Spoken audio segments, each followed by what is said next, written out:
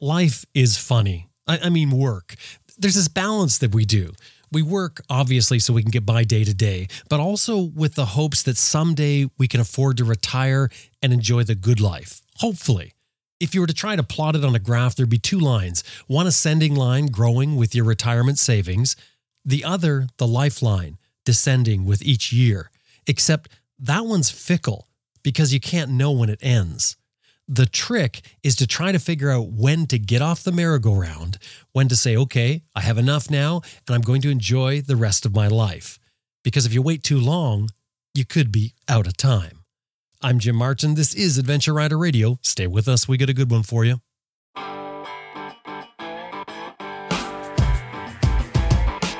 I'm Sam Mannington. Ted Simon. Justin Vince. Simon Pavey. Bill Dragoo. Helge Pedersen. Jocelyn Snow. Charlie Bowman. Simon Thomas. Lisa Thomas. Grant Johnson. Jimmy Lewis. Elspeth Fair. I'm Helge Pedersen, and you're listening to Adventure Rider Radio.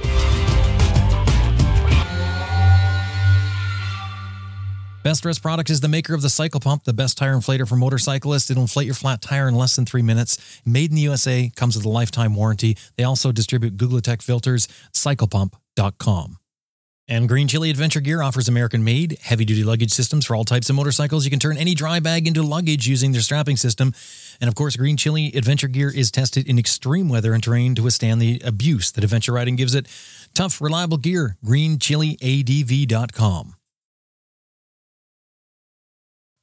It was sort of a low point in the adventure of life. John Evans had just gone through a divorce that he didn't see coming. It was probably raining outside because he lives in the UK. I'm throwing that in. He was sitting at his computer scanning YouTube for something to watch when a video caught his eye. It was a motorcycle adventure in the Himalayas. John clicked the video. Within seconds, he was drawn in. The scenery was stunning. The motorcycles were mesmerizing. The adventure was palpable to him. By the time it was over, John already knew what he needed to do. He needed to go to India and ride the Himalayas for himself. The question was, how?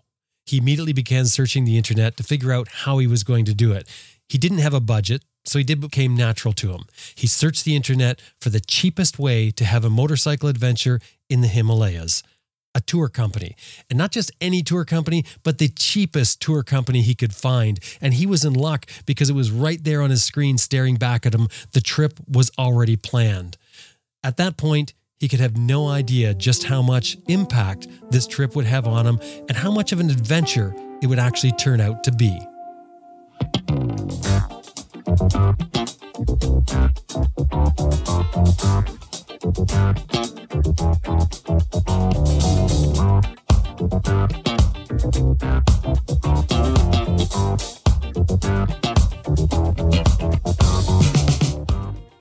I'm John Evans. I'm from Essex in England. I'm due to be 60 in a month's time, and currently I'm retired on a risky Plan B.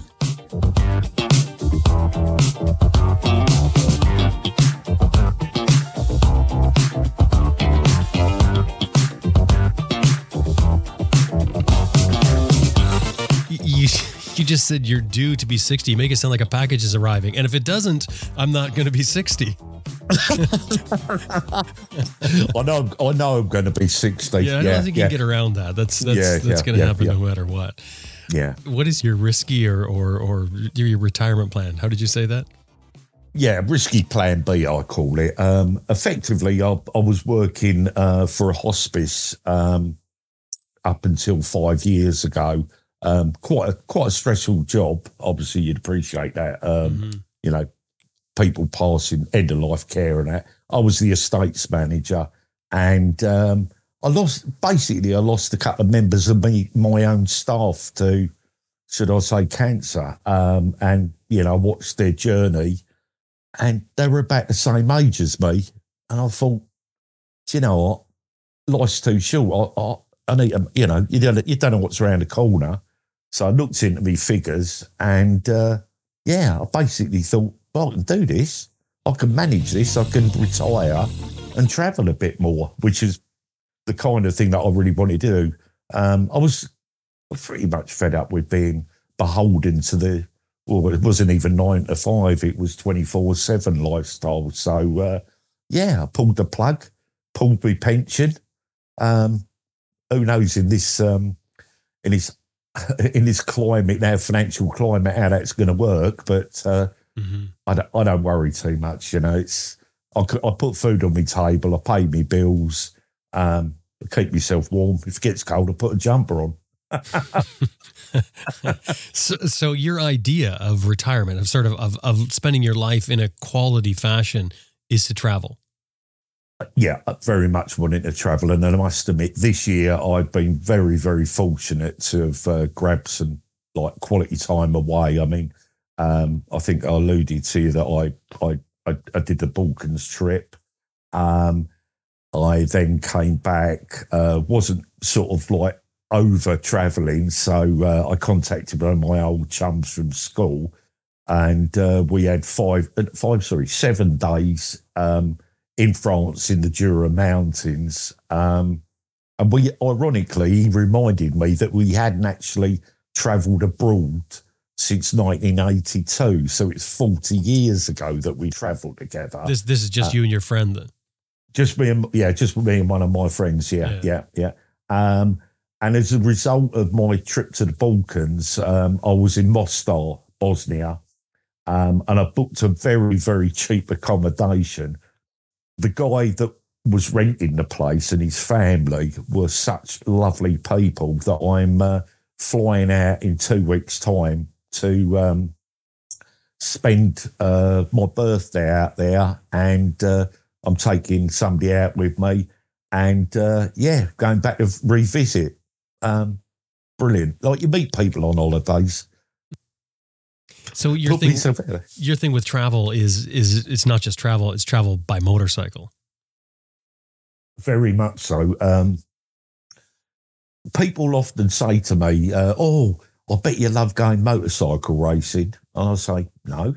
Oh, I bet you go to rallies and all that. And I say, no. Oh, you know, all them meetups where you meet all the bikers in a pub and a bar and all that. And I say, no, not for me. I just like motorcycles as a form of transport to travel. And that way, it sounds daft, really. I'm not up to date with, what do you call it? All the modern stuff. I don't buy bike mags or anything now. I just actually enjoy the travel, and on 2 wheels. That beauty of being able to just pull off anywhere, take a photograph. I think you see so much more, really.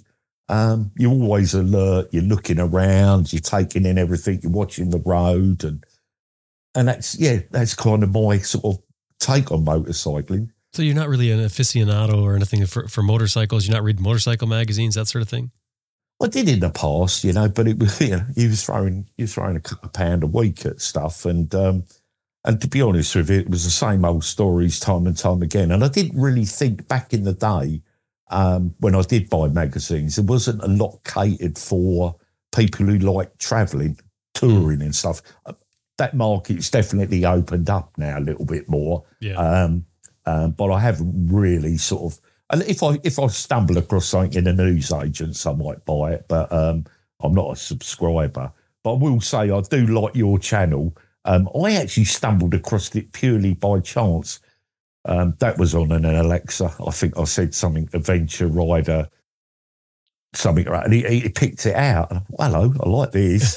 So that's pretty interesting. Yeah, I haven't heard that one. That's great. I was just, I'll be honest with you, I wasn't even sure how podcasts work, how'd you call them up and stuff. And I am sort of tech savvy. I could build you a computer, but when it comes to the apps and all this, I've literally turned into my dad. Can you set up the timer for me, please, on the VCR? Now, only people of a certain age group get that joke, the whole thing with the timer and the setting the timer. I mean, it was such a big deal for everybody. And And if you didn't record the soap they wanted, there was hell to play. And it's funny that didn't last long, did it? The whole VCR. No. It's surprising because, of course, I'm sure you remember all the VCR rental places, the videotape rental places that popped up, and they were huge. I mean, I remember Blockbuster. I mean, I know we're really going down a side road here, but I remember Blockbuster, how big it was, and then all of a sudden, huge, wasn't it? Yeah, and it's just gone. I know. Even DVDs, and we're not buying those anymore. Well, exactly. I'm still partial to a CD. At least you actually get it out of a box, put it on your player. I'm not for all this MP3 stuff. I do have some, but it's like you feel like you're actually getting something that you're paying for. You got something physical in your hands, and you can look on the shelf and see your collection rather than having to open your computer screen. There is something about that. This comes with books too. There is something about looking up on a bookshelf and seeing your collection of books, because when I look at my phone sitting there, knowing that I've got, dozens and dozens of books on my Kindle, it just doesn't do the same thing as seeing those covers.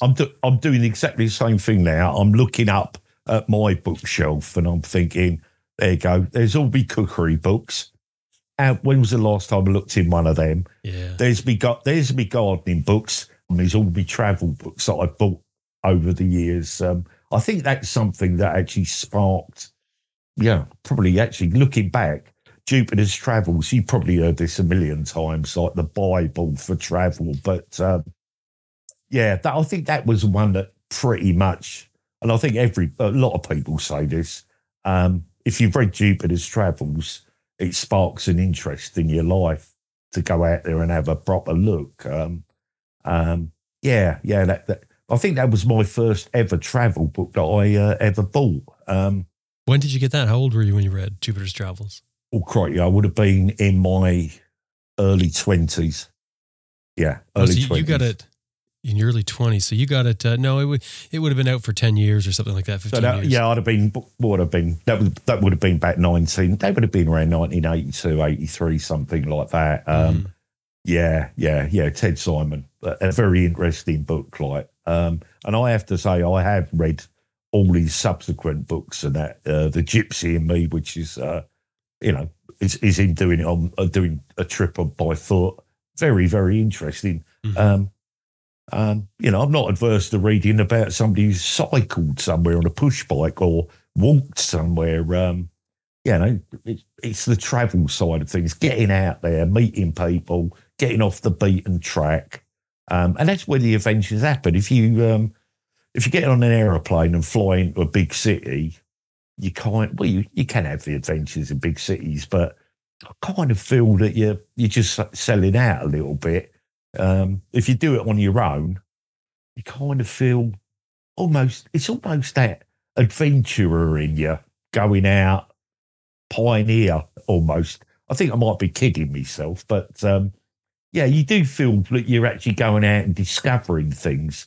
And I tend to sort of pick places that I wouldn't actually find in I'm trying to think what you call it, like a tour guide or something like that.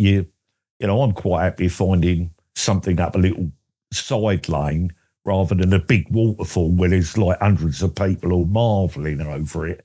You find your own little specialities in life, to be honest with you. When you walk up to, you see a bunch of bikes sitting somewhere, do the bikes attract you as far as the looks of the bikes? Do you stand there looking at them? Ooh, wow, that's the sweet. Yeah. I do. I still look at them and think, oh, I wouldn't mind one of them myself. Right. I've got a little bit of a collection. I'm a bit of a, should I say, I call it part of my pension pot.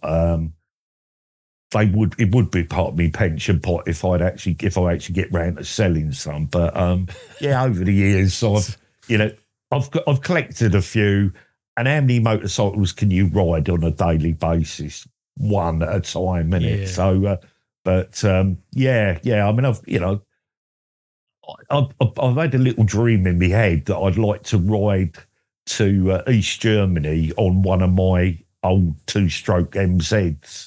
To see the old factory, that's one of my list of things to do. I think it's achievable. A 250 with 17 stone sitting on the back of it.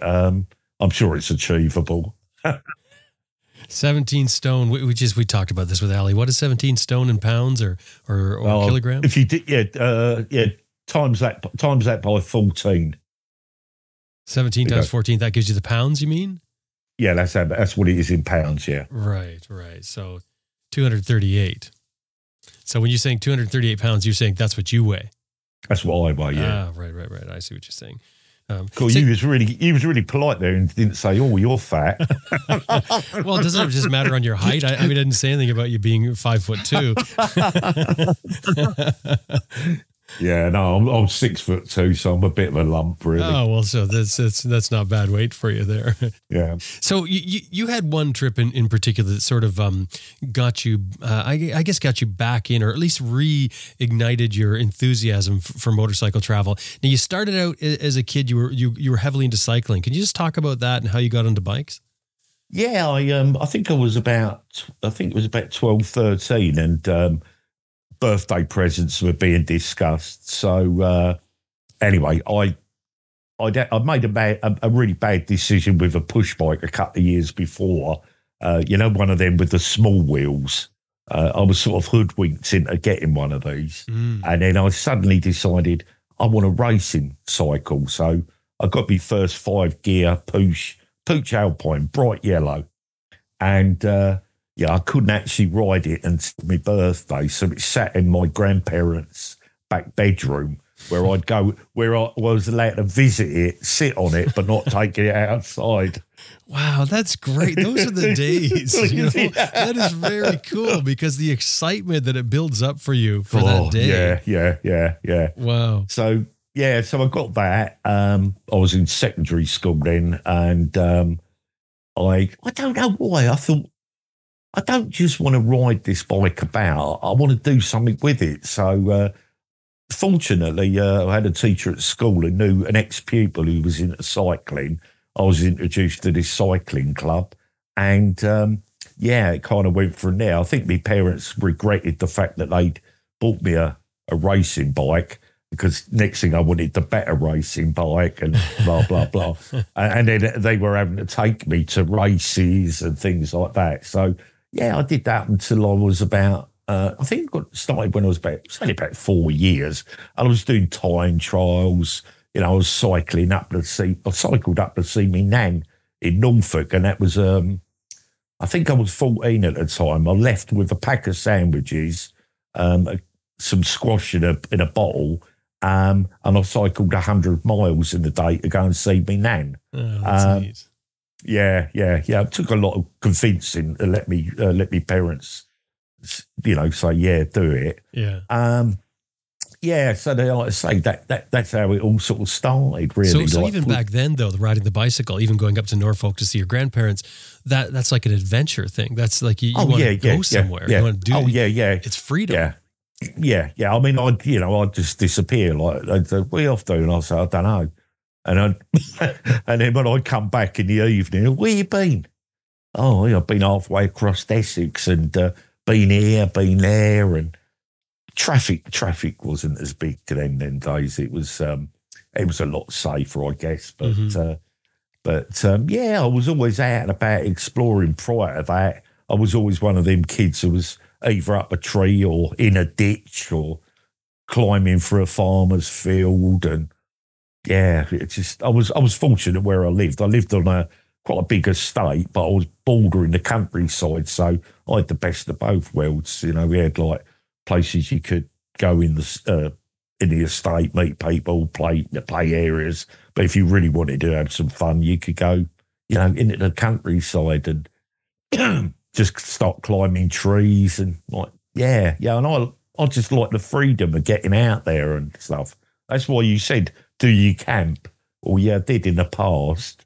I'm not sure. I'm built for it now. In other words, you know what it's all about. But we can talk about that in a bit here. So you ended up getting the enthusiasm for a motorcycle, and then eventually getting a bike. Why a motorcycle? Do you remember what got you thinking about a bike or a motorcycle?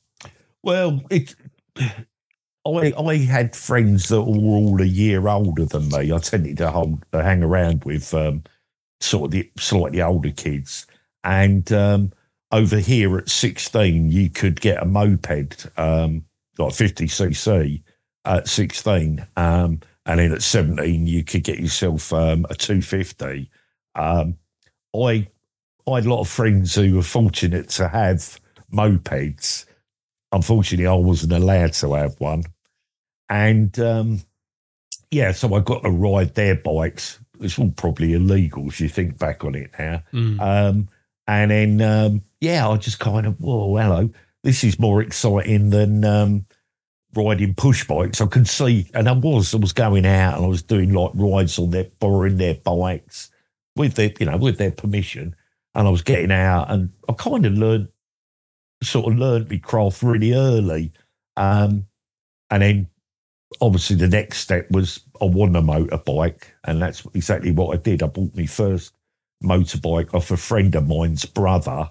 I'd seen it. It'd been in his shed for years. We came up with a price. I bought it off of him and he delivered it to my house. And the rest is history from there. Then it was like literally can't we back.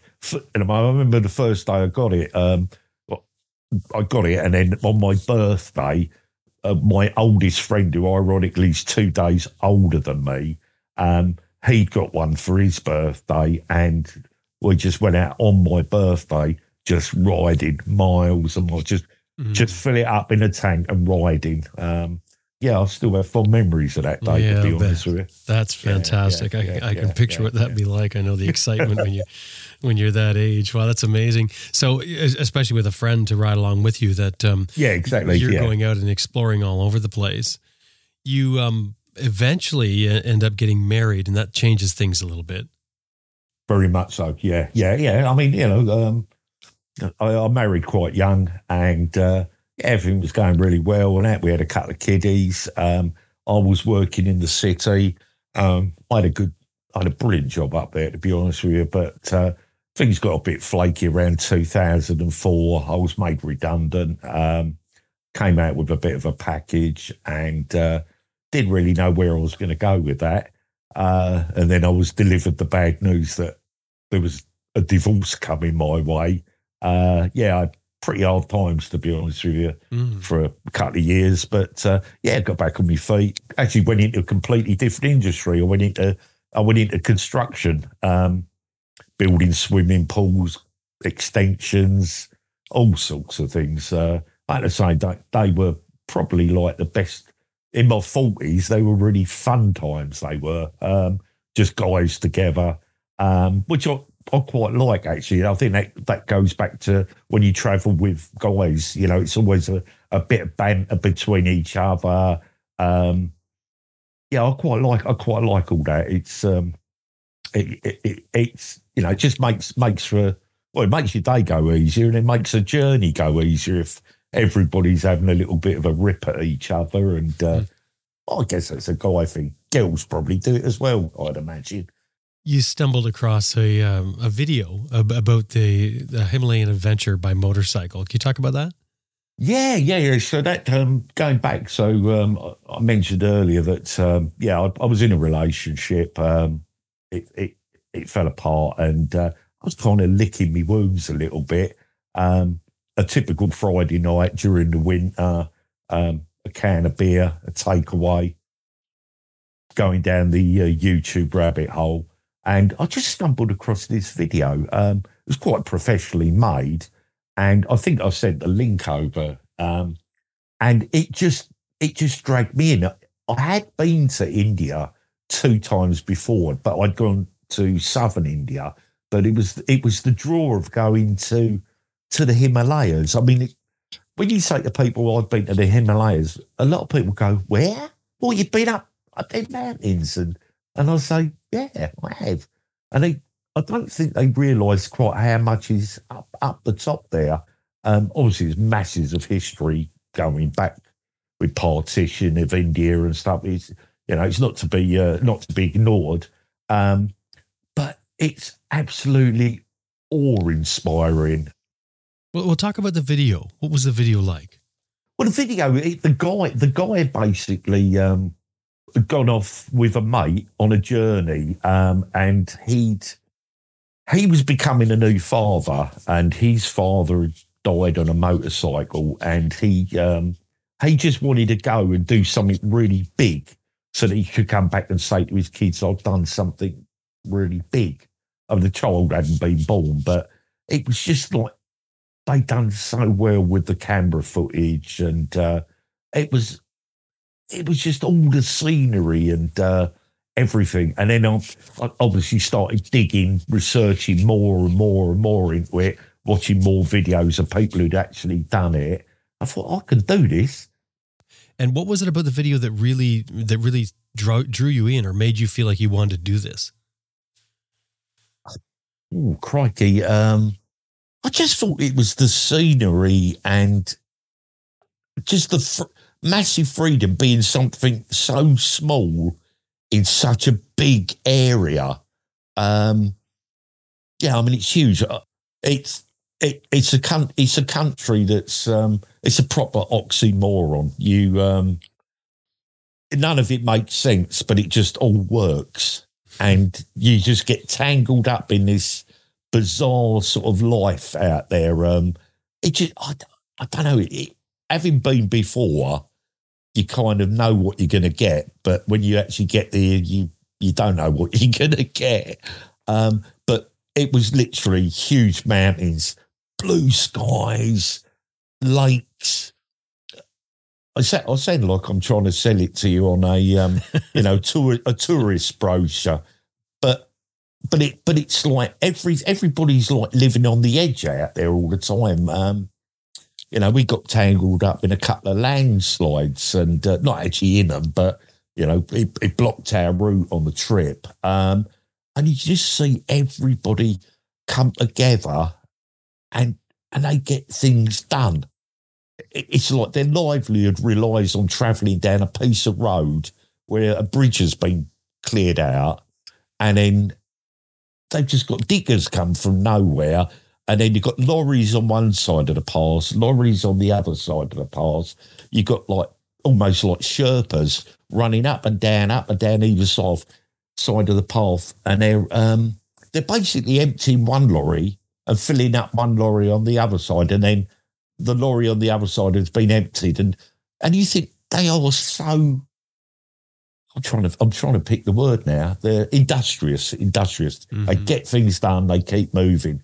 They haven't got to care for health and safety out there at all. But I'm not a big one on health and safety myself, but. So watching this video, you're really taken by it. Then you decided to try and find a way to go there. So you chose looking for a company. Was that your first choice? Is that your first choice normally, to look for a tour company, or would you think of doing it on your own? No, no, it wouldn't be my first choice to do it. I think I wanted the comfort of doing it with somebody, because I thought it was a leap of faith going that far away without having something in place. Right. And unfortunately, it came well, but not without its issues, like me getting lost. And I want to get to that. But how did you find the company? Yeah, they were right. Yeah, they weren't bad at all. I mean, they were cheap. How did you actually find them? Sorry. How did I find them? I just trawled the internet, and I was typing in Himalayan motorcycle trips, and then one after the other going to their web pages and looking, and this company was by far the cheapest of the lot. I always say you shouldn't go with the cheapest of the lot, but as it happens, it did pay dividends on that, and I did actually go back a year later and travel with them again. But you chose that company just because it was the absolute dirt cheapest. That was your criteria. I didn't have a lot of money. I'm a bit tight. It's okay. You don't have to defend it. I'm just curious. That was the parameters you had in place. Pretty much. They were probably half the price of any other company. They've actually pretty much gone to the wall now. I think they weren't pitching themselves in the right place, but. For my means and for the guys who've all travelled with them, they said it was brilliant, absolutely brilliant at the time, like, you know, so yeah. So for this trip, what do you have to do? You have to pack your bags up and get to where? Delhi, and that in itself is a very much an eye opener. I'd only ever been to southern India, so quite tropical. You get off at Delhi, and Delhi is just a mad city. It's got a rich side, it's got slums, it's beggars, it's got a fantastic metro system. It's and it's got skyscrapers and stuff like that. It's a really mixed up city. We were actually staying in the I'd say the lower end of the city, but they still managed to put like a really fantastic hotel in a back street. So when you walk along, it's just like a hotel front, and then when you actually go inside, it's all marble lined. Amazing. And I think they charged in something ridiculous, like about £7 a night to stay there. Wow. Ridiculous. I'd go back there. I mean, I spent a couple of days in Delhi checking it out, pre-trip and post-trip, and I'd go. Well, I've been back twice now, so. You find you go there to Delhi, you meet your group and you go to the hotel, and then they introduce you to your motorcycles to show you what you're riding? No, we end up having I think it was best part of a 6-hour train journey the next day up to a place called Puranu, which is on the foothills of the Himalayas. And then we picked the bikes up there. Did you expect this 6-hour journey? Did you know it was happening? Yeah, I knew there was a train journey, but not how long it was going to be. But then we collected the motorcycles and we did what they call orientation, getting used to the bikes and that. Not a lot to get too excited about. They were Royal Enfield 500 Bullet Classics, so left-hand gear change, blah, blah, blah. But we took them out, had some tea, and then we were heading back to the hotel, and the heavens opened. And then I pretty much for the next 4 days, our motorcycle gear was wet. It just never dried out. So are they supplying you with the motorcycle gear? Or is it your own? Yeah, no, it's your own gear. So literally bag up everything you got to take. I learned a lesson. If you want to save space when you're flying to somewhere on a particular holiday like this, wear your motorcycle boots, because you don't want to waste space, do you? Your bag. It's a good idea. Yeah, if you need like you can take your boots with you or your shoes with you in your pack, but wear the boots. Wear the boots, wear your motorcycle jacket. You look a bit of an idiot with a crash helmet on, but in an aeroplane does unnerve passengers, I think. They're thinking this guy knows something that I don't know. Yeah, exactly. Yeah. We're going to take just a quick break, and then we'll be right back with more of the story. Stay with us.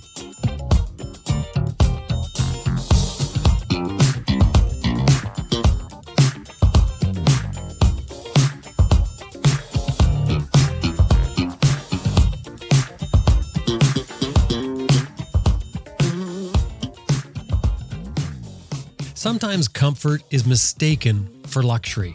But when it comes to riding a motorcycle, comfort means less fatigue, and less fatigue means not only a more enjoyable ride, but it also means a safer ride, because we all understand that fatigue draws us down. Slows our reactions, clouds our good judgment.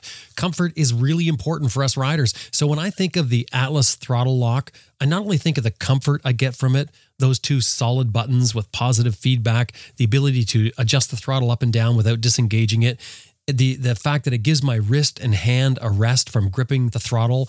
Don't you notice how your left hand's always relaxed, but your right hand is clenched to hold that throttle? That's just part of riding. But when the road opens up, clenching your hand is kind of redundant. That's why the Atlas throttle lock is there. It takes that clench away from you, gives you time to relax, makes your ride more comfortable, and lessens fatigue on you. And the Atlas works so well. I mean, it's so refined in design that you tend to use it without thinking about it. You know, you just sort of expect it to be there for you. It becomes that standard part of your equipment that you can count on, I always like to say. That's the hallmark of a great product. The website is atlasthrottlelock.com. Anytime you're dealing with them, throw in there that you heard them here on Adventure Rider Radio, atlasthrottlelock.com. Make no mistake, your foot pegs are everything to you as an adventure rider. When you stand, you use peg weighting to steer, they're your connection. When you sit and ride hundreds of miles or kilometers, they're your connection. Simply getting on and off your bike, they are your connection. So with something as important as a foot peg, like a mechanic will tell you about quality tools not only make the job easier, but sometimes they make the difference of either getting the job done or getting yourself in trouble. Same goes for foot pegs. Now, IMS Products has a full line of adventure motorcycle foot pegs, and here's why I want you to look at IMS Products. IMS began way back in 1976, and ever since then has been owned and run by riders and racers. Now, if you know any riders and racers, you'll know how they are sort of obsessed with the ride, the race, the community. They're doing it because they love what they do. IMS has designed their adventure motorcycle foot pegs from the ground up. Then they've tested and took feedback from top racers and riders to get the result they now have in their lineup. IMSproducts.com is the website. Have a look at their full line of adventure motorcycle foot pegs. IMSproducts.com. Yeah, exactly. Yeah. But so then we set off the next morning and we headed out, still a bit damp and stuff. I think it was probably day 3. We stayed at an amazing hotel straight out of the old Raj with a really old Indian guy who sort of owned the hotel. He turned out to be a descendant of the Maharajas, but obviously no Maharajas now. But yeah, he was a descendant of one. Wow. And proper colonial hotel. And the one thing that we marvelled at, we were sitting outside in these proper colonial gardens on colonial furniture and stuff, and there was a light and it just lit up the garden, and all the moths collected around it, and then the bats came out, and for 10 minutes we watched the bats taking out all the moths until they were gone. And it stopped. It was an absolute marvel. Wow. Monkeys running around in trees. It's just so, absolutely amazing. So, And then, so is this type of tour where you're riding all along together, or do you have a route that you're following without the group? Ironically, I think they hadn't really thought it out too well at this particular stage. We were pretty much running as a group. With really no idea where we were going. So we were particularly being led. That kind of manifested itself a few days later when I dropped off the group. I got stuck behind a lorry. They must have turned off. I carried on, didn't see anybody. They sat there for ages waiting for me. I just kept riding and riding, thinking I'll catch them up eventually. So you lost. At this point. I'm lost. Well, yeah, that's the word. That's one. Yeah, lost, right? So you're following behind this truck. They pulled off on a side road. They're probably waiting for you. They were waiting for you. And you just kept riding. When do you realize that you're on your own? Pretty much, right, when everything, I know I'm on my own, but I think, and I'll catch them up because they're probably ahead of me and they'll pull over eventually. And then when I noticed things started changing, like the look of the vehicles, the agricultural vehicles, people starting to wear more turbans. I'm thinking, I can't be in Pakistan because I've never got in there.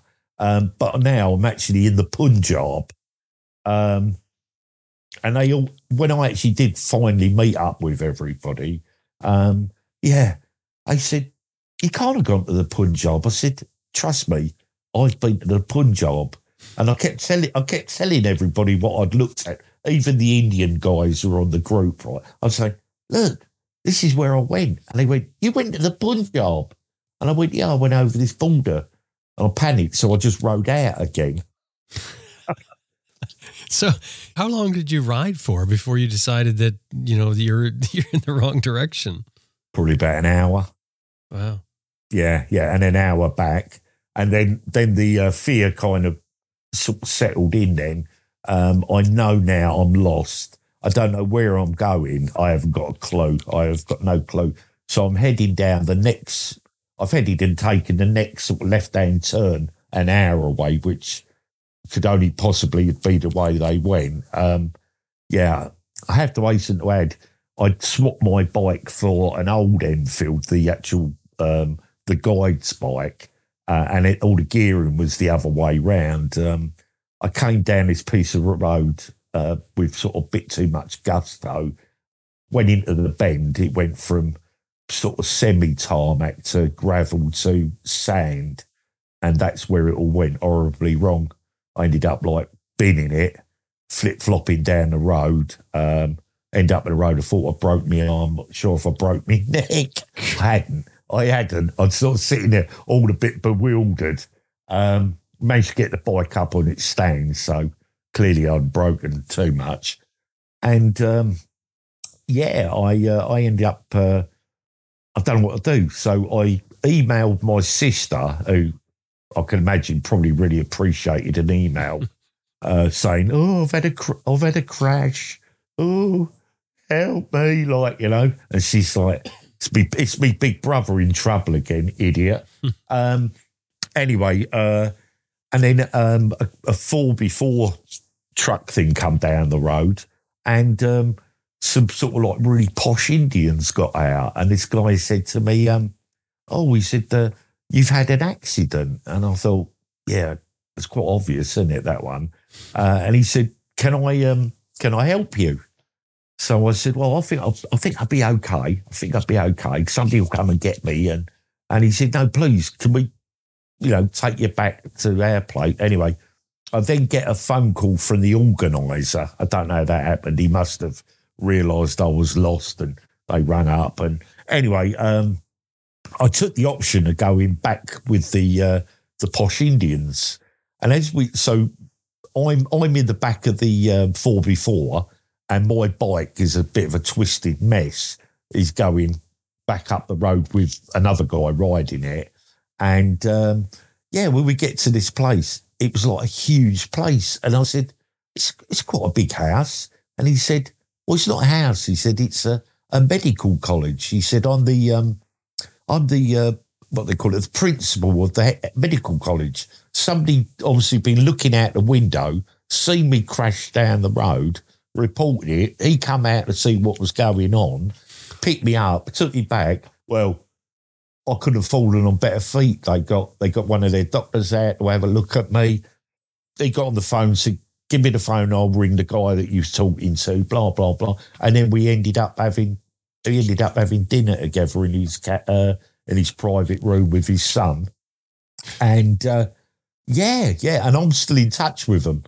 Wow, that's really now. I think you might have read that wrong. I hate to tell you this, but when they looked out the window and they saw you crash, what they saw was that's an experiment for us right there. Let's go get that. That's like a scientist, that's into birds or something like that. Sees a bird on the side of the road, go pick it up, get it. Yes, bring it back here. I did wonder why I've only got one arm now, but there you go. That's right. They took that, sewed it onto something else. Wow. So that's bizarre, and that's what getting lost did for you. I mean, you went to Punjab and then you end up meeting this person who, like you said, you're still in touch with, you're still friends with. Yeah. He gave me his business card and said, if I can be of any assistance to you in the future, do not hesitate to call me. Now, ironically, I was travelling in a support vehicle. The twisty bike was getting ridden behind. And we came across a few police checkpoints, and they do like to say, can we have a couple of 100 rupees to carry on? I don't want to insinuate anything, but yeah, they do like a couple of rupees. And we've been through two of these, and the guy looked through the window, saw me. He went, English? I said, yes. Passport? I gave him the passport, but I had the business card in the passport. And it dropped out. Anyway, he went through the process, and then he opened the door and picked the business card up. I think he thought it was 200 rupees. read the card and said, local politician, pointing at it. I said, yeah, as I understand, yes. I met him and I tried to explain, and he just went, on your way. So it was like, thank you. That helped me out there, that did. So what you thinking that helped you or hindered you, the card? No, it helped me massively. Yeah. Right. But so I have to say the guy I met out there, he's actually moved up into sort of higher politics in India now. But at the time, he said to me, how old are you? And I said, about 55. No, I wasn't 50, about 50 or something, I think I was at the time. And he said, when's your birthday? I said, October. He said, I'm 50 and I will be 50 in November. He said, and he looked at me and he went, and I would not be riding a motorcycle in India at my age. Yeah, and he lives there, so that and he lives there. That tells you something, doesn't it? Yeah. And is that it? That's what happened? You got reunited with the group after this? Yeah, about 3 hours later, rattling around in a car with. I think I did end up with a couple of cracked ribs, I must admit I was in pain for quite a few days after that. But then we just pushed. Yeah, we had to keep pushing on. Fortunately, when the bike was brought back, the support guys on the vehicle, they were out with scaffold poles and stuff, straightening it all back up, and it was fine. As Indians, they are so industrious. They can sort anything out. They can,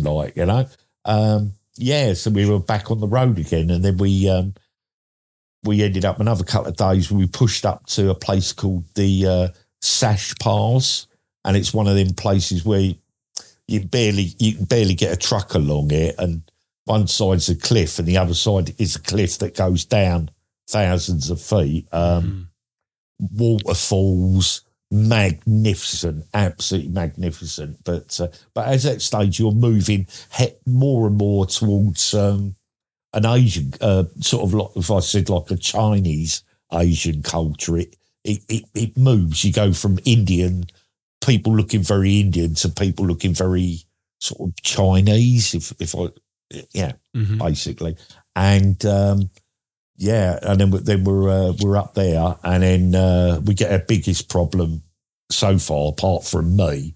We get the incident where we basically pull up, big traffic jam. We're supposed to be heading into a valley, and we realise that there's been a mudslide, and we're not getting across this piece of road. So we ended up sort of sitting at the top of this road in a bit of a wooded area. I said to him, come on, let's get a bonfire going. We could be let's get a campfire going. We could be sleeping here tonight. And we ended up with 3 Buddhist monks sitting with us. We got the old campfire going and stuff. I think somebody went, I've got a bottle of whiskey. It's an emergency. But then we had to make a decision where we were going. So what we did was we ended up wading through this mud and shale to the other side. We were then picked up by a taxi. I don't know who arranged that.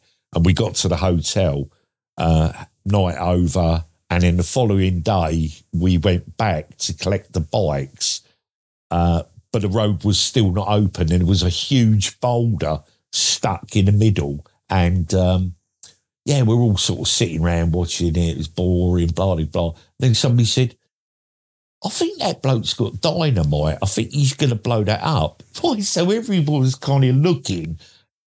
And normally there'd be like a 2-mile exclusion zone around this. Yeah, they'd be telling everyone get back. Yeah. Get back, yeah. And we're all looking. And the guy lit the fuse, and he just run like hell. And we were all standing there with our mouths open, going, "Is he gonna blow that up?" And all of a sudden, it goes bang. We get a sound. It got this sound, and then the rocks started bowling up this road. We were all hiding behind buses and cars and stuff. Jeez. Yeah. And I went, did he really blow that up? And then the diggers come in, moved the bigger rocks out of the way. So we ended up walking up this hill, picked our bikes up. And then, we were the first across this mudslide. And, that was, everybody was cheering. And it was funny because all the Indians, they were cheering away like as we went across. It's just amazing. Boys' own adventure stuff, it really was. Wow. And then we moved on there. We did a place called Pang, which is it's basically it's a pass that's only open for three months a year, and it's tend to be run by sort of Tibetans. So it's like a staging post, almost like motorway services. So you can stay there and get a meal, get your bits and pieces. So we stayed there for a night. I have to say, it was cold. We were wet, horrible. But yeah, that was an amazing place. And then we just pushed on from there, couple of more days. And then we came across another village, everything ground to a halt, another mudslide. Spent a night with a Tibetan guy in a room on some old blankets, and then we were basically evacuated out over the side of a mountain. Down the other side, the Indian Army were waiting for us with trucks and stuff, and we got taken to the next village. When they get going, they get going. They know exactly what they're doing. But unfortunately for us, that was the end of the trip because we, bikes on one side and we were the other side. Oh, so, I see. You left the bikes again. Wow. Yeah. And part of the reason I wanted to do this trip was there was the last couple of days we were going to do a ride up a thing called the Cardun La, which is, I believe it's 8,600 feet above sea level. So it's actually higher than Everest Base Camp. And it's the highest navigable road in the world, apparently. It takes you up and over the top and into another valley, and everybody goes and does it. It's one of them places, it takes you about 2.5 hours to ride up, but when you get there, you probably only get about 30 minutes because of the oxygen levels. And I managed to do it the following year on the second trip I booked. And how high is this? 8,600 feet. 8,000 or 18,000? Sorry, 18,600. Yeah. Sorry, 18,600 feet. So yeah, 8,000's nothing, is it? And it's bizarre because when you're up there, you don't realise you're in a. I think some of it is you've got massive adrenaline in it, you've done it, but it's all that you're in a state of euphoria. And everybody's like it. Everybody's happy. It's because it's got no oxygen in this system. I was going to say. Yes, I'm thinking your brain cells are dying. basically, yeah. So you spend about half an hour, then you ride back. And I had to say, I rode back and I slept all afternoon. I did after that. But absolutely amazing. So it took 2 trips to get to that goal.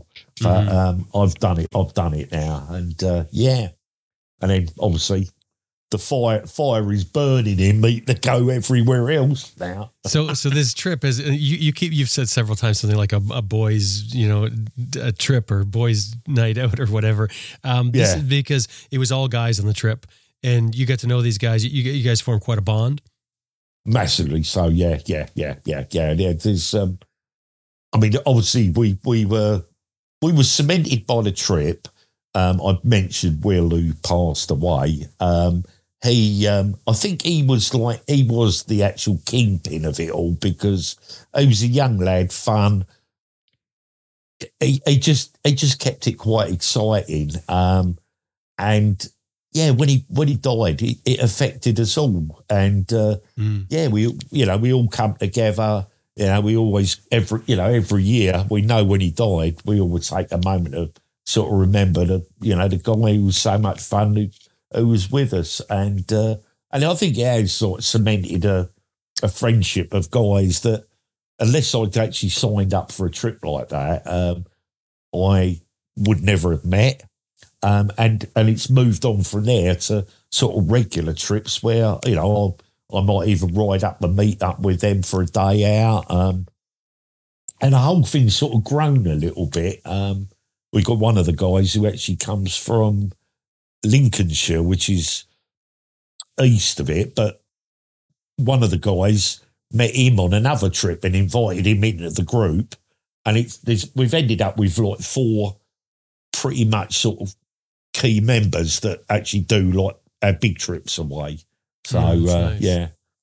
So before this trip, before you went on this Himalayan trip, you still had a motorcycle. You had a motorcycle your whole time. I know you told me that. Your whole adult life since you started riding. But the trips, they sort of waned a little bit, was it? And then this sort of reignited your. Yeah, I mean, obviously, prior to getting married, I was sort of doing pretty much Europe most of the time with me mates and that. Anything to get over from the UK. For me, Britain's got so much to offer, but I've always kind of said I'll do that on a coach trip when I'm really old and decrepit, because I kind of think there's so many places in the world that I want to see, and I want to see on not on my bike or on a motorbike before, you know, I get too old to do it. I've got my sights set on South America. Yeah, and it's kind of opened my eyes up. I'm not particularly interested in the Far East, to be honest with you, at the moment. I really did want to get involved in Eastern Europe, particularly, well, should I say Russia and some of the old ex-Soviet states. But I actually had a trip planned for Chernobyl with my son. We were going to go next year. We both said, like, we really want to look at it through sort of morbid curiosity, really. But that's off the agenda at the moment. So I'm pretty much going into my winter thing now, where I'll be turning into was it what like you got up there, the bears, where they pretty much go into a cave with a load of dry leaves. And and then I'll reappear in about March. Probably all a bit miserable. You were saying that you got to the point where in life where, you know, you realized at work that life was going to be too short. Yeah. Or life is short, you know, which we sort of get to as we get older, and you thought you want to get out there and do the things you want to do. What in that sort of thought process, what advice would you give people? Well,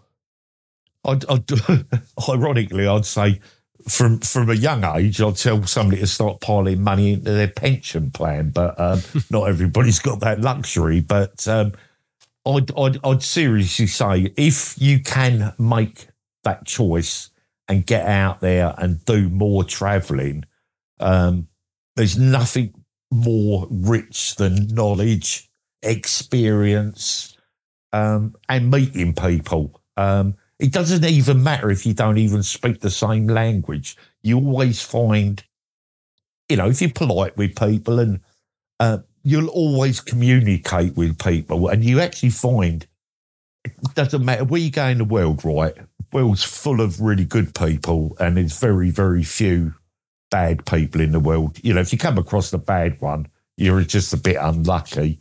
But the world is full of good people, and when you're travelling, you tend to meet those good people. We were in Bulgaria this year, and a guy pulled over, and he could see us all scratching our heads and trying to work out where we were going. And he said, "Can I help you?" So we said, "Well, we're trying to find this. We were at a hotel." And he got out of his car. He had a look, and he's got his Google out, and he went, "Oh, I know where that is." He said, "That's about 5 kilometres out of town." So he said, "Oh, all right, thanks." And he started giving us directions, and he said, "I'll tell you what, follow me." And he rode us through rush hour traffic in Sofia to our hotel. And then, like, that's your hotel. I'm going to turn around. That's nice. Have a great, you know. But you find that when you're away. yeah, I think you might meet good people. I've not met any bad people, so I draw the conclusion that there's probably more good people in the world than there are bad people, for sure. Like, you know. And that's what you're doing. That's your retirement now, is basically looking for new places to go ride and figure out when you'll do it and how you'll do it. Yeah, pretty much. I mean, obviously, it's not my life all day long. I've got elderly parents to look after and stuff. But yeah, it's pretty much planning where I want to go and stuff like that. I know it sounds daft, but I want to kind of leave a bit of a legacy for me kids. This was kind of part of the reason why I wanted to sort of do this, you know, where, you know, if this goes out on air, happy days. But yeah, it'd be good. I could like perhaps put it on a CD years later, and they can look at me holiday photos. If I get grandchildren, they go, "Oh, like Granddad was mad, wasn't he? He used to disappear off and go on these mad holidays and stuff like that." And you know, something to look back on. Bit of legacy, bit of history. John, thank you very much. I really enjoyed chatting with you. Yeah, it's my pleasure. I've really enjoyed chatting. Across the pond, as they say. And I'd also like to thank Ali for pushing me on to do this anyway. Ali Pepperdy, yep. Yep.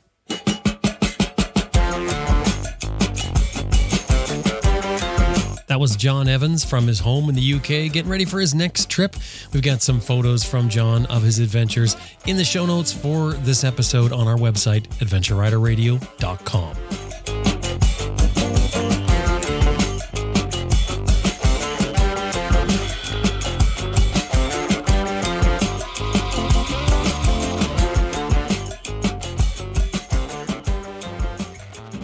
Hey, I just want to remind you that this episode has been brought to you by Green Chili Adventure Gear, greenchiliadv.com, Motobreeze Chain Oiler at motobreeze.com, and Best Rest Products at cyclepump.com. And we'd really appreciate it if anytime you're dealing with these companies, anytime email or otherwise, let them know you heard them here on Adventure Rider Radio.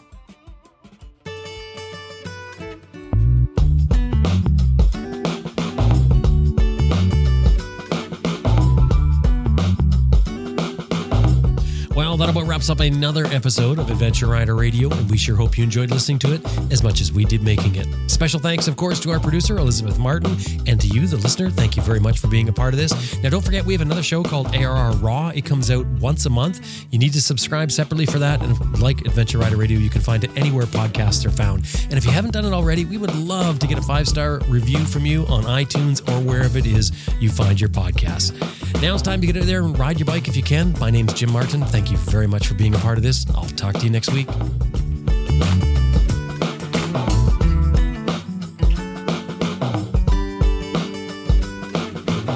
Hi, this is Justin Kleider, and you're listening to Adventure Rider Radio.